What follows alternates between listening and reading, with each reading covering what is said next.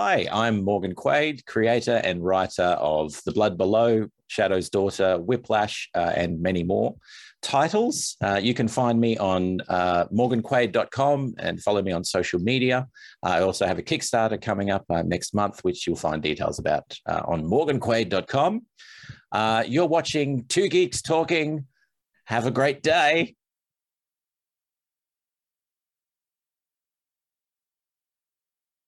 Good morning, afternoon, evening, everyone. Two Geeks Talking is an entertainment industry interview show where we interview the creative people from the comic, film, TV, movie, and video game industries. And of course, I'm your host, Kurt Sasso. We are joined today on this Two Geeks Talking interview with a very talented and creative person, as they always are when they come on this particular show, because we are joined by a multi-talented writer and comic writer as well, too. He has written so many works that I can only list three in his lower third. So we are joined today by the ever-talented Morgan Quaid. How are you doing today? Hey, how you going, Kurt? Thanks for having me. Nice. Great to be here.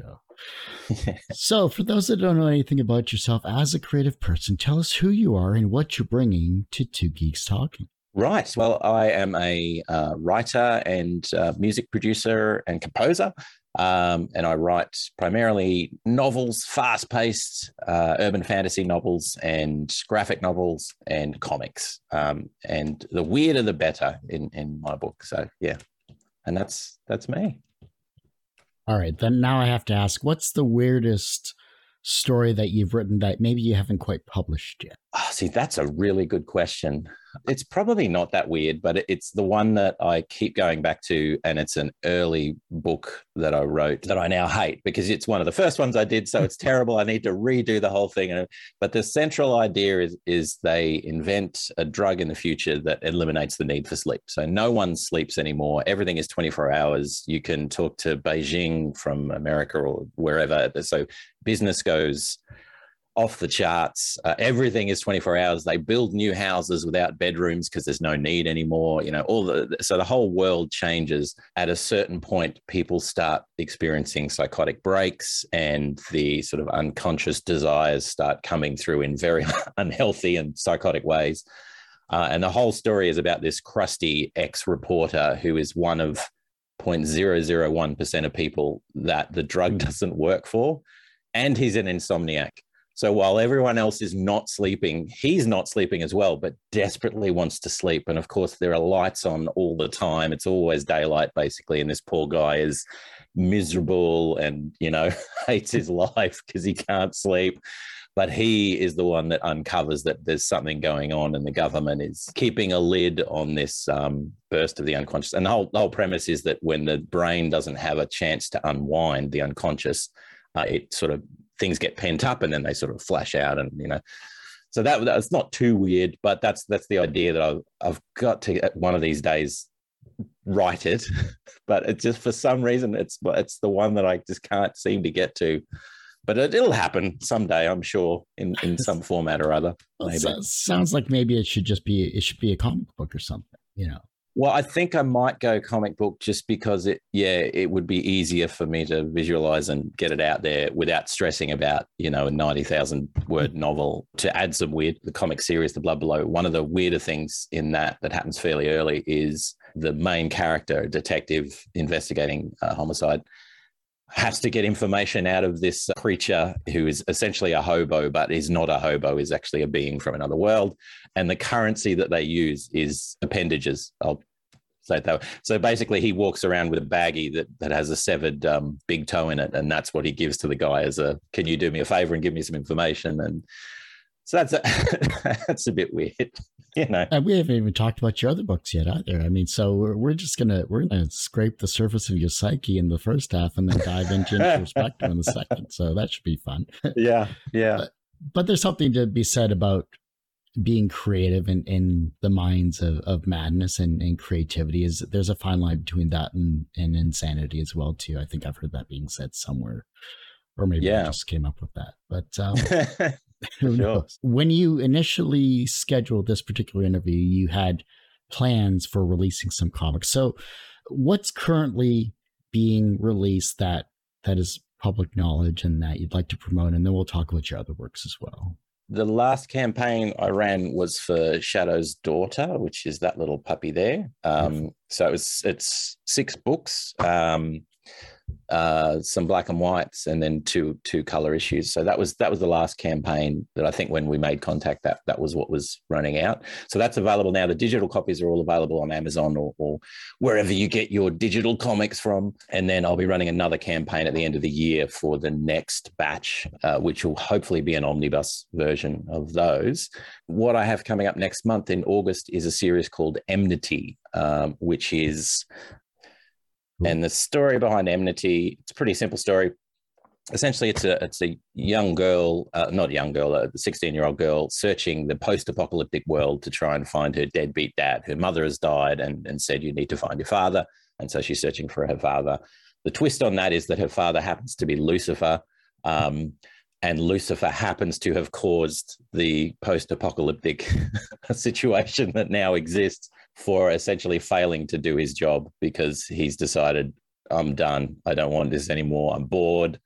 So he just stops doing it. And because of that, the equilibrium between heaven and earth is kind of busted and, chaos ensues. So it's all about her journey to find her father, but it's also about her figuring out who she is and what that means. And of course, there are kind of demonic figures trying to kill her as well, because that's what happens in a post-apocalyptic world, is that you have fallen angels that turn into twisted representations of their former selves, trying to hunt down 16-year-old girls because of their heritage. That'll be 7 comic books. So 2 in the main series, a side issue called Kira Burns, which is I always do this. I put stuff out without thinking about how do I do this without spoiling. Essentially, Kira Burns is about a girl named Kira who is in the same world, but in a separate sort of area, experiencing similar sort of things. I'll just say it. Daisy, the main character in Enmity, is not the only daughter of Lucifer around. And so Kira is another one. So you find out as the story goes on, there's more of these kids or young people, to save humanity from what's coming, they need to sort of band together and all that sort of stuff. And they need to somehow find their dad and convince him not to be such a deadbeat. So there's a side issue there. There's also another little side issue called Crow, which is about a figure who inhabits crows, who is kind of this angel/demon figure who's a bit of a rogue character. And another one that I just started with an artist called Raven Running, I think is what it's called at this stage. So it's kind of like a suite for the for the whole thing, rather than one book. But it's a really cool story. It's lots of fun, lots of action and that sort of stuff. So that's coming up in August, which I'm looking forward to and frantically preparing for now. Yeah, so that's probably where I'm at the moment. And then novels I'm releasing all the time at the moment. The Seven Hungers is kind of the main one that I'm putting out there quite regularly. So there's another one of those also dropping in August, because it strikes me as marketing genius to do everything at the same time and not split things out and give adequate time for people to get used to stuff. Just throw it at everyone, throw everything at once. That's a genius marketing idea. So, something will stick, right? That's right. If you don't like novels, then you like comics. If you don't like comics, you like novels. Maybe I'll throw some music in there as well. There you go. Yeah. I'll catch everyone for something. Maybe some tapestries. I don't know. Sure, why not? And a kitchen sink as well too. That. I'll throw that in. Yeah, that'll be a tier. That'll be a high tier as a kitchen sink. There's a lot to go over. We have a limited amount of time, but at least now I have a good idea of where at least creatively you are currently, and I'm sure that'll change in a couple of months as well too. Looking at yourself as a creative person that you are, what is your creative kryptonite? It's probably similar to a lot of writers.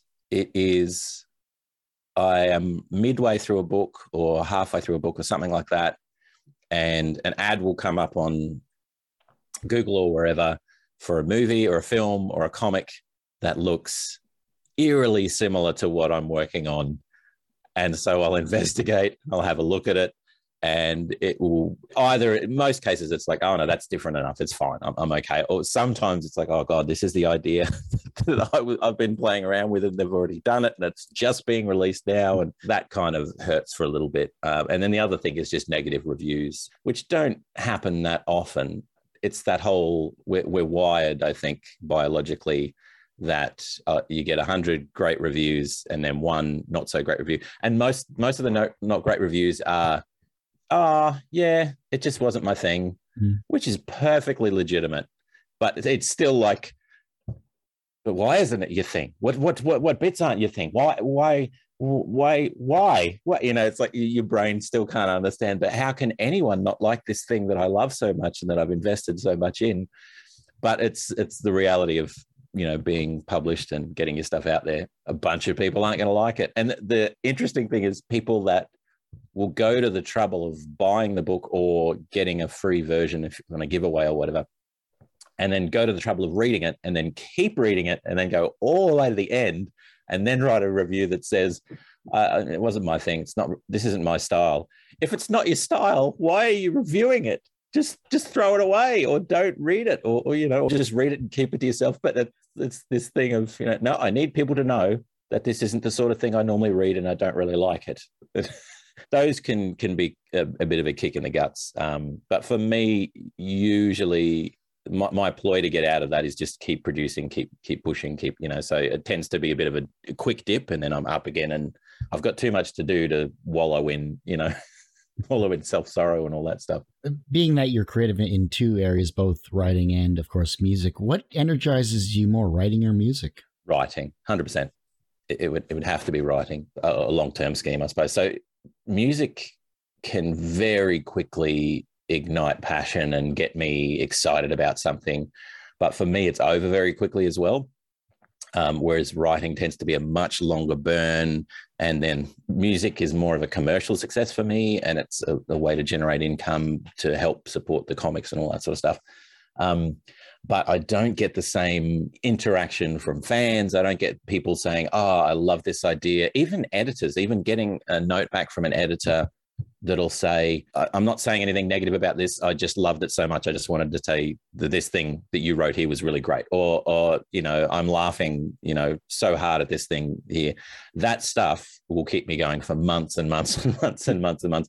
Whereas people just buying music isn't quite as, I don't know, it doesn't have the same impact. But I love both, and I will swap from one to the other occasionally. If, you know, the writing is getting a bit depressing, I'll just swap over and do some music, and then vice versa. But yeah, the writing is the main thing. That's what stokes the fire of imagination and such. Well, I always found it interesting because you're the second person that I know that works in prose and comics and is also, when it comes to both writing and music. So I think that's amazing to see. And I'm really surprised that there isn't more dual creators like yourselves out there, or at least maybe they're not showcasing their musical side when I speak with them. I don't know.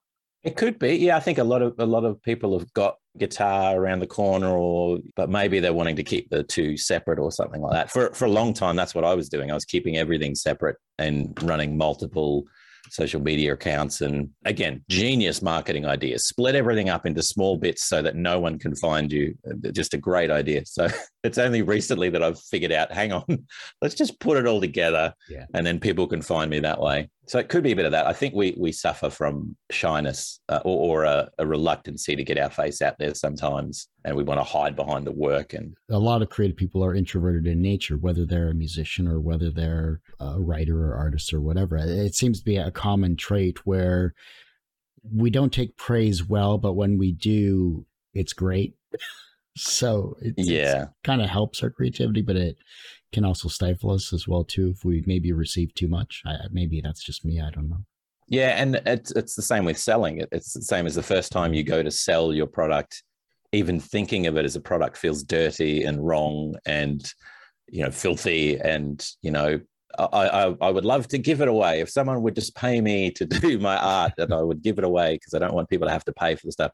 There is a real hurdle to get over. And like you say, I think, most artists have that issue with, I just want to make this beautiful thing and offer it to the world. I don't want to have to grind a living out of flogging this thing to people, you know. Yeah.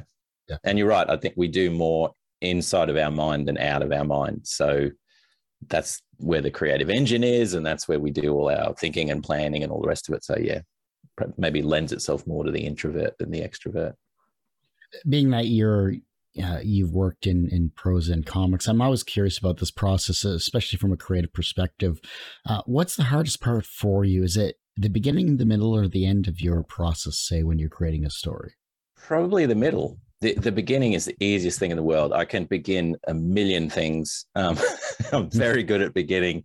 I'm incredibly excited at the beginning. So what I will usually do is once I've got an idea, I will run and run and run until I'm out of steam. And that will get me through the beginning and right into the middle. And that's where I've created the problems. And now I need to sort them out and somehow figure out how am I going to get my protagonist out of this in a way that makes sense, ingenious and cool and wonderful, but also, the reader's not going to be thinking, well, that's just stupidly convenient, all that sort of stuff. So yeah, the middle is the bit where untying the knots that I've tied to get to there. Once that's happened, the ending just writes itself, because once you've sorted out who's going to be where, who's going to be doing what to whom, what's the central crisis that's going to be resolved or not resolved, then it's just a matter of, okay, I know where I'm going. I've just got to physically do the work to get there, which can be a little bit of a grind. My last book, was it 3? Yes. So book 2 of The Seven Hungers is just about to come out. Book 3 I've finished, because you're always kind of ahead of what's being released. Book 3 was a struggle. It was a great book and there's so much in there, but it's getting to the point in the series where a lot has happened. So you can't just simply do whatever you want. There are things you have to remember and that you got to call back to. And there was also, I want it to be unique and different, but it's a different kind of enemy. It's a different situation than what the characters have been in before. How the hell how do I get through this? And that took a long time just of thinking through what works, what doesn't. And then eventually it'll, that for me, that's the writer's block. Writer's block for me isn't not knowing what to write. It is, I'm stuck with plot points and I don't know how to unravel them in a way that makes sense. And then when you find it, it's great because you think, that's great. Now it's just words. Now I've just got to get the words down. But the ideas are there. I'm fine. Let's list what you've done so far, because that'd be a good starting point. You talked about Shatter's Daughter, Whiplash, The Script Rebellion, Rust Chronicles, Idle Thuggery, Amenity, and that seems to be about what I can see on your website. The Rust Chronicles, Script Rebellion, Whiplash, they're all kind of part of the same universe. So there's novels, comics, short story volumes that are all kind of collected to this world. That's my big tentpole thing. Is that what they say in the entertainment industry? I think 7 novels that are already written, but they're slowly being released, 15 odd comics. The Script Rebellion it's that one there. It's really cool artwork. Anyway, that one's a short story originally from that universe that got, that I made into a graphic novel or a graphic novella. It's not a huge graphic novel. They're all part of that. And then each of the others are separate stories. So then out of all of these, what is your favorite series that you've created and which one would you like to revisit and maybe redo? A favorite one would be The Blood Below. So the protagonist in The Blood Below is a crusty kind of detective who says the things I can never say and would never say. He has no real filter. And he's such a joy to write for because he will just say whatever comes into his mouth and do whatever in service to solving the crime, he'll do whatever. So the whole story behind The Blood Below is he finds 2 dead bodies, one in a dumpster with its, like the internal part of the body just ripped to shreds. And another is a young woman that's just dead with no sign of trauma or anything like that. So there's a bit of a mystery going on. The only clue that he finds is his little lens case next to the dead guy with the hole in his stomach. And the lens case has these lenses in them. So in the future, they develop these lenses that give you 20/20 vision or better for 20, 30 years, but they're very expensive. So they're sort of semi-permanent. And these are a pair of those lenses. So his bright idea is all the leads have dried up. And his idea is I'm going to stick these into my eye and then see if I can see through the eyes of the victim, that old chestnut, which of course he knows is dumb and that's not going to make sense. It's just a stupid Hollywood trope, but he does it anyway. But of course, while he's doing it, he's in the bathroom at the precinct with a butter knife and one of the lenses on the thing. He drops the first one, curses, puts the next one on. And while he's gently putting it to his eye, because you're supposed to use specialized equipment to do this. There's a whole thing. One of the other officers comes out of the stall and slaps him on the back to say g'day, and he sort of jams it in his eye wrong. And the long and short of it is, it doesn't show him what the victim saw, but it opens his world to this kind of supernatural, opens his eyes to this supernatural world where things are not what they seem. So he's got one eye that's just normal and one eye that sees into this supernatural realm. It gets weird very quickly. It's part of the Rust Chronicles universe as well. So it goes into the central premise of the Rust universe is there is this dream reality that is comprised of dream matter. So every time we go to sleep, and we might dream of London or New York or, you know, whatever city we're near or in, as we're dreaming that, we're fabricating part of that city or a representation of that city within the dream world. So it's this world that changes and goes up and down and all that sort of stuff. But at the center of this dream world is this city that they colloquially will call Rust. And it's called Rust because it has these big rust-colored walls of pitted metal all around it. And so no one remembers what the real name of the city is. They just call it Rust. And it's a city in the middle of rebellion. It's ruled over by this domineering queen and her cadre of sort of demigods. And essentially people are dreaming themselves into this city and then waking up again. But some of them now are not waking up. They're dreaming themselves in there and dying. And that's happening more and more. And so all of these different stories either take place within that city or within the real world and sort of going backwards and forwards. So I love that story because of that, because it's part of that universe. I love it because the protagonist is just amazing to write for. Our work is amazing. An artist named Willie Roberts is a good friend of mine. He did the artwork for that. Just the look and feel and vibe of it all, it really, just works well, probably better than anything else I've written. I think it just kind of really gels well. Yeah, so that's really solid. I'd like to redo it, but I'd like to redo it as a film script or a animated series. Yeah, I think it would. Well, I mean, I'd like to do that with all my stuff, obviously, but that one in particular, I really like the idea. One that I am going to redo is Shadow's Daughter, the original two comics. Yeah, they were really early on that I started those. So the artwork is good, solid. The lettering is okay. I did the lettering. It was my first attempt at lettering, so it could be better. So I'm actually, for the next version, going to go back and redo all the lettering, change some of the artwork here and there.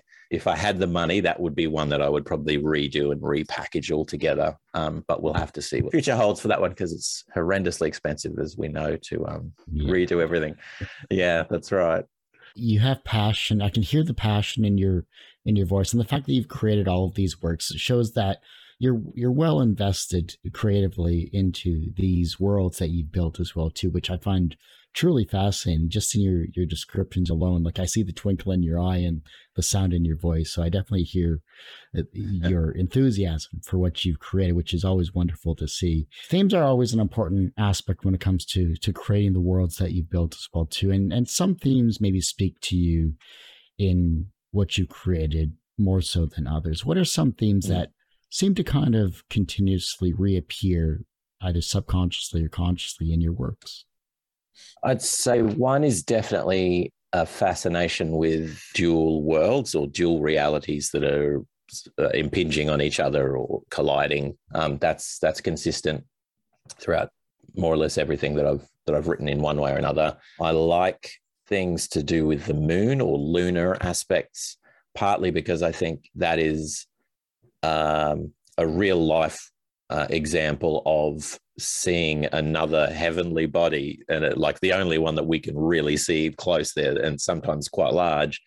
So it's kind of a visceral connection to that other world that's impinging. I also like anything to do with shadows or darkness, living darkness, those sort of things. So a thing that doesn't have a personality actually having a personality, like living shadow. I like those sort of themes quite a lot, and that tends to pop up. And then the other thing, my protagonists, most tend to be female, a couple are male. They all share a smart mouth. And regardless of what danger they're in and how detrimental it will be to them, they will always say something smart at the wrong time. They will always voice, they're a little bit more id than ego, if I can put it that way. They'll just say whatever. And somehow get out of the trouble that they're in the end. Because I think, again, there's something cathartic about writing that, because that's not what I can be. It's, partly maybe what I would like to be. And it's great fun to write for as well. I really don't want to write for a button down, controlled, very strict person, not as the main protagonist anyway. I want to write for someone that is just chaos to be around. Because they're fun. Same with the villains, you want them to be fun to write and enjoy and read and all the rest of it. So they're probably the main themes that I keep coming back to, no matter how hard I try to go anywhere else.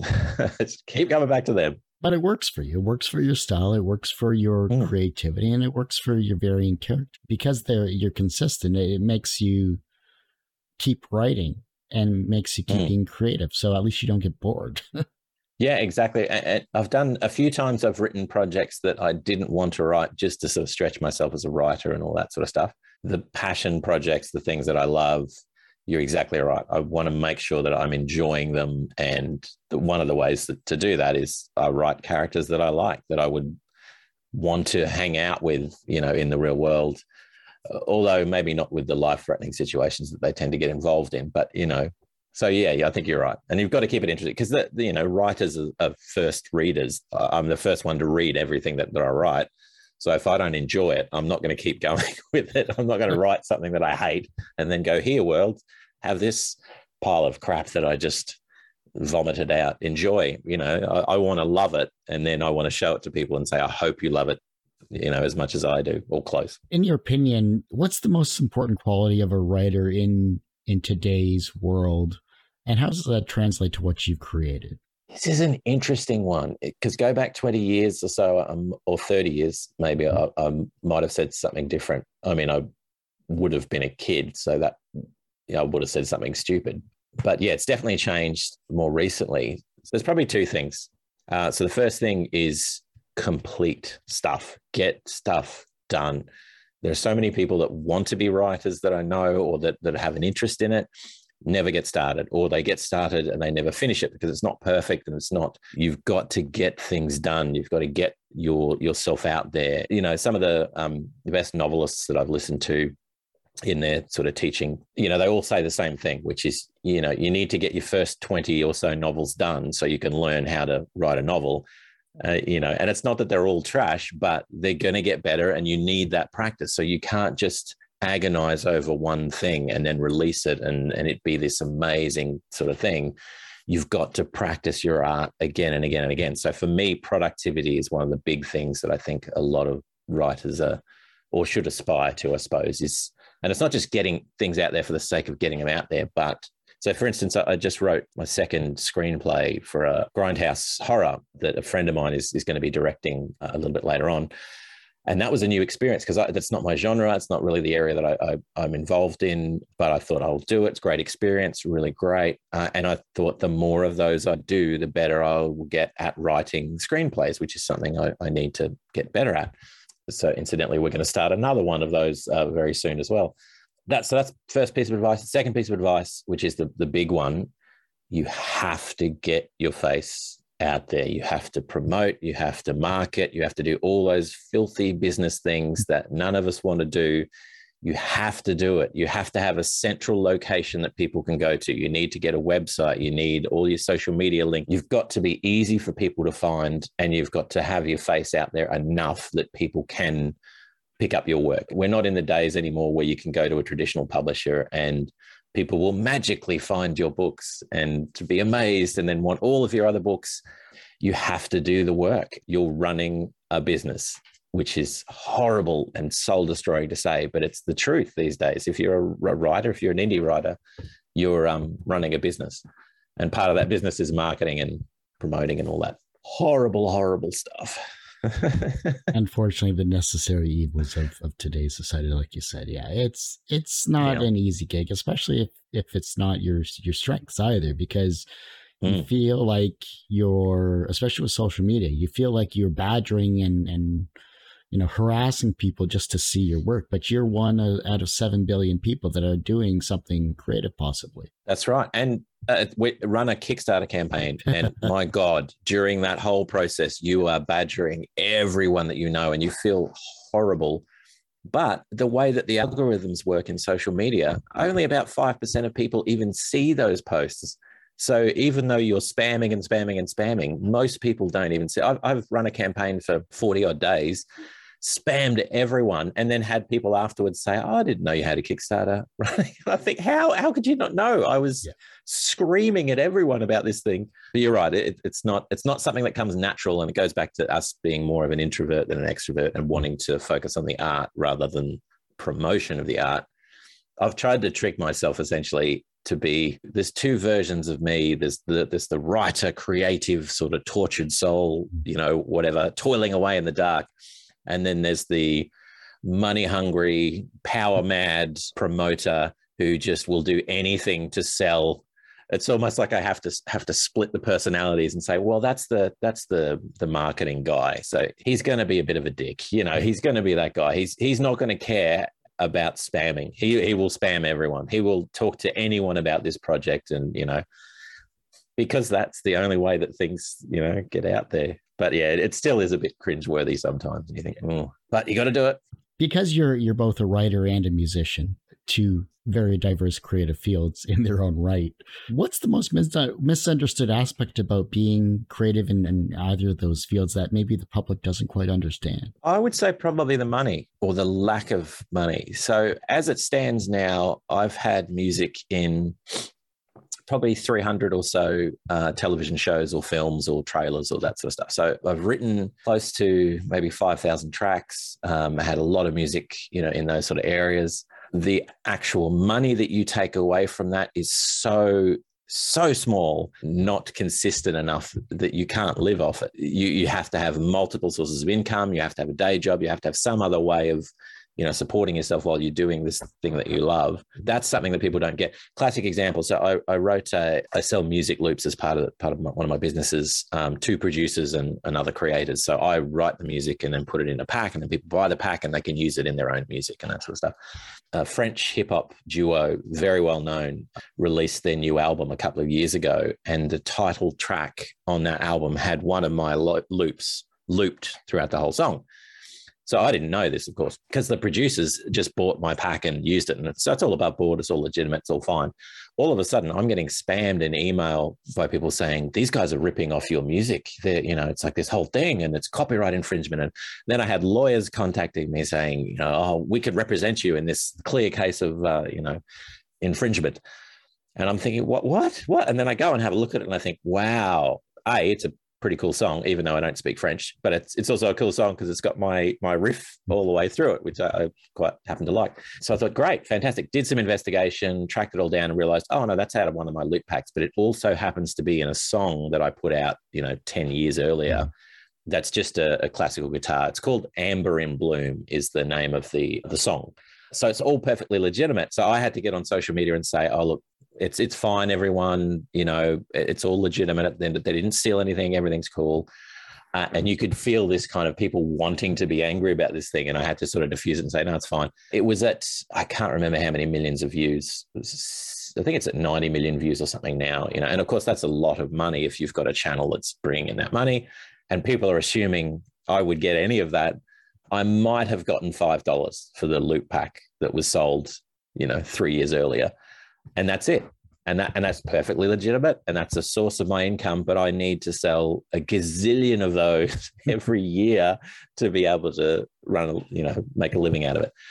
And then the comic side of things and the writing, but particularly comics, the cost of artwork and all the rest of it is so profound, and understandably so. I mean, artwork, it takes time, it takes talent. You're paying for the skills of the artist. It's just not a way to quickly make money. That's something that people don't maybe get, that you can be out there and doing things and starting to get known for things, but you're still not making any money out of it. What was an early experience where you learned that language had power?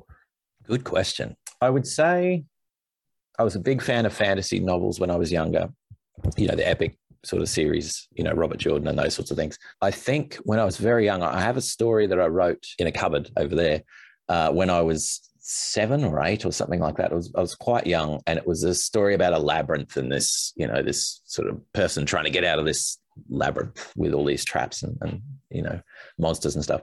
In the process of writing that, because I pick up that thing and I read it, and it's handwritten and it's written on pencil, I think. The writing is terrible, spelling is terrible, grammar is terrible. That's all still the same.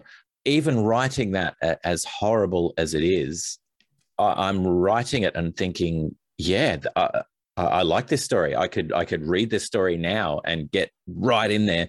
So I think that being able to, within a few words, transport myself from where I was in reality to this alternate world with this amazing stuff going on, and knowing that I could do that, not just, rely on other people, that was amazing. So I think when I first started writing when I was younger and seeing the power that those words have, that's probably one of the most profound things. And even now, like I say, I could look at it now and it still has that power, even though I would do it completely differently. And it's just, it's quite touching to think that child me already at that stage had the bug and knew kind of what this thing was that he was fumbling around with. What's your most recent literary pilgrimage that you've gone on? Well, it would be the screenplay. So the working title is Let's Sacrifice Laura Jean, a grindhouse story, horror story, but with cultic, not quite Cthulhu, but cultic kind of undertones and all that sort of stuff. That was interesting and different because not only was I writing a screenplay, which I've done before, but this was a screenplay for something that I knew was going to get made. So this wasn't let's write a screenplay and put it out there and hope that this will be one out of the gazillions that are out there that someone will pick up. This was actually, no, this guy's going to make this thing. He already has the actors lined up. We have the essential idea ready. I just need to write the thing and get it done. That was a really interesting and stretching kind of thing to do. I love writing screenplays because you just eliminate the faff. You don't have to describe how do they get from there to there, and it's just primarily dialogue and action and like this and this. And so it's so smooth and easy to write, and you're really just getting down to the ideas, which I found amazing. So it was the reverse way around, because normally you would write it and then they would cast, on the back of what you've written. But this was kind of going the reverse way, where I could see the images of the people that were going to play these roles and thinking, what would sound good coming out of that character's mouth? What would this be? Which is really hard because I don't know any of them. I've never met them. So that was a really interesting exercise. And fortunately, it worked out well, and the director was happy with the end product. But that was a stretch, and it was different and exciting and new, and also a genre I'm not really that familiar with. Yeah, that was great fun. And as I said, we're doing it again, potentially going to be doing it again, potentially with a Western theme this time around, which will be great again, because I have to go back to the 1800s and, have that sort of old Western dialogue and all that sort of stuff. Yeah, I love that. I love the creativity of just, you get 5 people together, put together a script, put together a short film of some kind, and, and get it out there. And the fact that features are, and I've worked on a few features too, but the features, just seeing like how the progress is not as linear as the script is, especially when the filming starts, it's amazing how it gets all pieced together. Yeah, and I couldn't stop my brain from drifting into that, and I'm thinking, how would they even do this? Like, even something as simple as, how many night scenes am I doing? How many scenes am I doing where there's rain? Because it's not, they're going to have to either have a rain machine, which would cost the earth, or they're going to have to wait for rain. So there's all those little things that I had to stop myself thinking about, because that's the director's job, that he'll sort all that out. But it was really interesting. At what point are we good enough? Okay, this is an interesting one. I think there are 2 predominant demons within creators or within writers. There's probably more, but to simplify it, there's 2 that I know of. One is the nothing I do is ever good enough. I need to keep working and make it perfect. And that's quite a common one, the perfectionist kind of thing. The other one, I don't have that one, the perfectionist one. The one that I have is, it's never enough. You've never done enough. You need to do more. You need to do better. You need to do quicker. You need to do, whatever. You run a Kickstarter campaign, you reach X amount of dollars. Well, I've already forgotten that. You need to do more, So I have this drive constantly pushing me more. So complete and get it done and get it out there, rather than make it perfect. which is actually, of the two demons, that's the one I would prefer, because it means you're not stuck in a rut. You can get things out there, and you can be a little bit forgiving with, you know what, they're not perfect. Nothing is going to be perfect. And if I waited for perfection, nothing would happen. In my mind, if it is done and I've reread it and I like it, and I would potentially walk in and pick this up and buy it, then I'm good. As long as I'm happy that it's good enough that I would pick it up and buy it, then I'm done. And then, because invariably everything that I've done, I will look back over and see all the mistakes and see all the things I would do differently. And time and money, if someone came over and gave me a gazillion-dollar check, you know, I would be going right back through the catalog and redoing everything from scratch. But then there's also this, being part of being an indie creator, I think, is having things that aren't perfect, that are a little bit on the edge, and that maybe the wording is a bit different. And the other thing as well, this is a bit of a bugbear of mine. So there's all these rules, particularly within comics, about what you do and don't do with, you know, lettering and pages and panels and all this sort of stuff. There's all the rules. And one of the big things as a writer is don't go overboard with the writing. You're not writing prose, or you're not writing a novel. So, you know, you need to keep the text tight and sharp and pointed and all that sort of stuff. Put a lot of effort into doing that. Then I read Promethea. Is it Promethea? From, now I'm going to forget the name of one of the biggest comic writers in the world. He wrote Swamp Thing, Alan Moore, or Neil Gaiman, the Sandman series. You read those, there are way too many words in those things. Those guys break all the rules from the start. There's way too wordy. They're not making much effort apparently at all to sort of, you know, control themselves or to meet the demands of the genre or the medium. And so I think, well, you know, we can do anything then. You know, even those guys that are so well regarded, they don't stick to the rules. And I get the whole, you got to learn the rules before you break them. But I think, no, just break them. That's been a bugbear of mine, because I'm reading one of Alan Moore's ones that I hadn't read before, and I'm just thinking, there's so many words. I would you know, I would get so criticized for using so many words, and the type of language as well. Like, wow, man, it's just dense stuff. That's why, especially with Alan Moore's Watchmen, while it's critically acclaimed and it's a very well written comic as well too, if you compare that versus the movie, it's almost exactly page for page, scene for scene. It is so a literal translation to live action. It's pretty amazing in its own right. Yeah, but apparently he hates every movie that's ever been done of his work, which is the prerogative of the writer, to be crusty and, you know, hate everything, and just fits with the whole theme. Yeah, that's his persona. I mean, yeah, exactly. Whereas mine is great. Do it, whatever. Hollywood, pick up my script, ruin the movie, murder my plots. That's fine. Send me the money. I don't care. As long as it's out there, it can be as bad as you want it. And then I can get on social media and say, yeah, it was terrible. I hated it. They really did a hatchet job on this. But consider buying the book, because the book is, you know, really good. Go for it. Why not? Everyone has one person that inspired them on their path to where they are today. Who was that for you?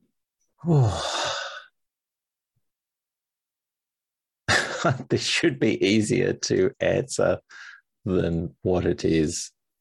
I would say a writer like Robert Jordan or Terry Brooks, one of the old style fantasy writers, because that was where the passion really came from for me as a kid. And just seeing what they could do, that was the most inspiring. Just not knowing the creators or anything, but just the worlds that they created were so inspiring and formative for the way I now think and create. So I'd say, let's go Robert Jordan. Why not? We'll go with a classic. Anyone personal? I have a terrible memory. I mean, there was probably there was one English teacher when I was very young, whose name I can't remember. She was very kind and sort of suggested I do more with the creative writing. I have a friend, Sasha, if you're watching, Sasha, and Ryan, her now husband, because of, very recently they got married. Very recently. They've been very big supporters, particularly with the comics and the more recent things that I've done. And Sasha's always been great as someone that's excited and bouncing ideas off and all that sort of stuff. And so they're kind of the group that they're my first readers after I've sort of written something, and always supportive and all that sort of stuff. So yeah, they're quite inspiring too. From a professional standpoint, you have created many works, both prose and comics, and you have created, of course, music as well, too, that many people all over the world love in that regard. So professionally, you're successful in many different fields. Do you consider yourself personally successful? I would say yes, even though it's hard to say that because I feel like I'm the old imposter syndrome coming in. I would say yes, but continuing to get better and better. I'd say provisionally, yes. I think I found a nice balance between work, creativity, family, and I'm doing the thing that I love. I always say, even if, Netflix came and gave me 3 limited series and I was rolling in money and all that sort of stuff, I would still essentially be doing the same thing I am now, which is writing, creating, thinking of new ideas, editing, all that stuff. In a way, that's the picture of success for me. I'm doing the thing that I love to do and getting paid for it, even if it's not mucho money and mucho fame. But yeah, so let's say yes, provisionally yes. The reverse of success is failure. How do you deal with your failures? I move on very quickly and try and learn what I can. I have a terrible memory, which is great when it comes to failure, because you tend to be a bit more positive, I think, because like, well, I can't remember that was that bad. But also everything adds to who you are and who you're going to be and what success you have in the future and all that sort of stuff. So my first Kickstarter campaign, for example, I did all the printing and postage from Australia, but I printed in America, posted them back to Australia, then posted them largely back to America. So I lost all my money because of a silly little thing. The campaigns I run now, I have an American printer, like a US printer and an Aussie printer. But when I was first starting, I made every mistake possible. Yes, it would be great to avoid all of that, but all of that kind of adds to the tapestry of who I am and what I've learned. Yeah, I tend not to get hung up on that. The other thing is being a writer. I've heard it described as being a boxer. If you're going to get in the ring, you've got to expect to get hit. It's just part of the nature of things. So the quicker you can just get up, dust off your boots, and then on you go, I think the better. So I just keep busy, keep moving, and don't stress too much, but try and, where there are things that I can change or good feedback that's like, hey, if you did that differently, that might be better. Learn from it, give it a go. Yeah, and see where it goes from there. The younger generation is looking at your work and they become inspired to be creative in their own way. And the fact that you have the younger generation with you, maybe they're being inspired to be creative in writing or comics or music or whatever they would like to be creatively. But how can they inspire the generation that follows them? I think in this age where there's so much content and so much rapid fire media in social media and all that sort of stuff, I think the way that they can inspire future generations is to almost go against the grain, find something that they love and run with it, but do it their own way. Don't do it the way that everyone else is doing it. And I think in the future, people are going to want to find things that are different, not things that are the same necessarily, because there's so much homogenous sort of stuff out there. So I think find your unique thing or the thing that you love and do it well, and people will find you. It sounds a bit cliched now that I think about it, but that's all I have for the future generation. Kids, stay in school, don't do drugs, and that other thing that I said that I've now forgotten because of terrible memory. If your life was a film or a comic book or TV series or whatever it may be, what would its title be? And the fact that you're a musician as well, I'll add this in. What would its soundtrack be? Oh God, you end with a big one. So the title would be Open Your Mind, Mouth and Eat the World, because it's the perfect amount of weirdness. I have used that phrase from time to time, and I don't know what it is about it, but I just love it. So yes, open your mind, mouth, and eat the world. The music would be, I think, an eclectic I would grab a bunch of things from the 90s primarily, like your Jamiroquais and those types of bands, maybe a bit of Nirvana, maybe a bit of a System of a Down. Maybe I would have things connected that you wouldn't normally connect in an album together. Of songs that I've loved growing up and in the 90s in particular. Right, just mash right in no particular order, not in a way that doesn't make sense. Something very soft and some sort of maybe flamenco music, and then Chop Suey by System of a Down or something right next to it, and a mishmash. That's the way to go. Well, Morgan, I do hate to say it, but that ends this particular episode of Two Geeks Talking. I want to thank you so much for coming on the show. Thank you so much for having me, Kurt. It's been a blast. Before I let you go, where can we find you? How can we support you? And of course, where can we support you online and social media and everything like that? Well, as I said earlier, I have one site, people. That's the way to do it. So everything is at morganquaid.com. You can go there, find all my social media. You'll find latest projects. When I launch Kickstarter next month for Enmity, I'll add that up there. There are links to books you can buy and all that sort of stuff, as well as some of the music. And by all means, hit me up if there's a question. I'm also looking for reviewers and readers for advanced copies of novels and those sorts of things. So if that's you, if you like reading and reviewing stuff, by all means, get in touch, or just get in touch to have a chat. Also, if you're, interested in comic creation or anything like that, and you want to ask a question, get in touch. Why not? MorganQuaid.com. It's nice and easy. Well, like I said, that ends this particular episode of Two Geeks Talking. You could, of course, find this interview and 1,000+ others on our website, tgtmedia.com or twogeekstalking.com. That's the word two, not the number two. And, of course, our YouTube channel, which is a lot more updated than our website. I'm doing what I can. Give me a break. I'm only one person. is youtube.com/TGTmedia. And as I say every week, everyone has a story to tell. It's up to me to help bring that out. Thanks for listening, watching on Two Geeks Talking.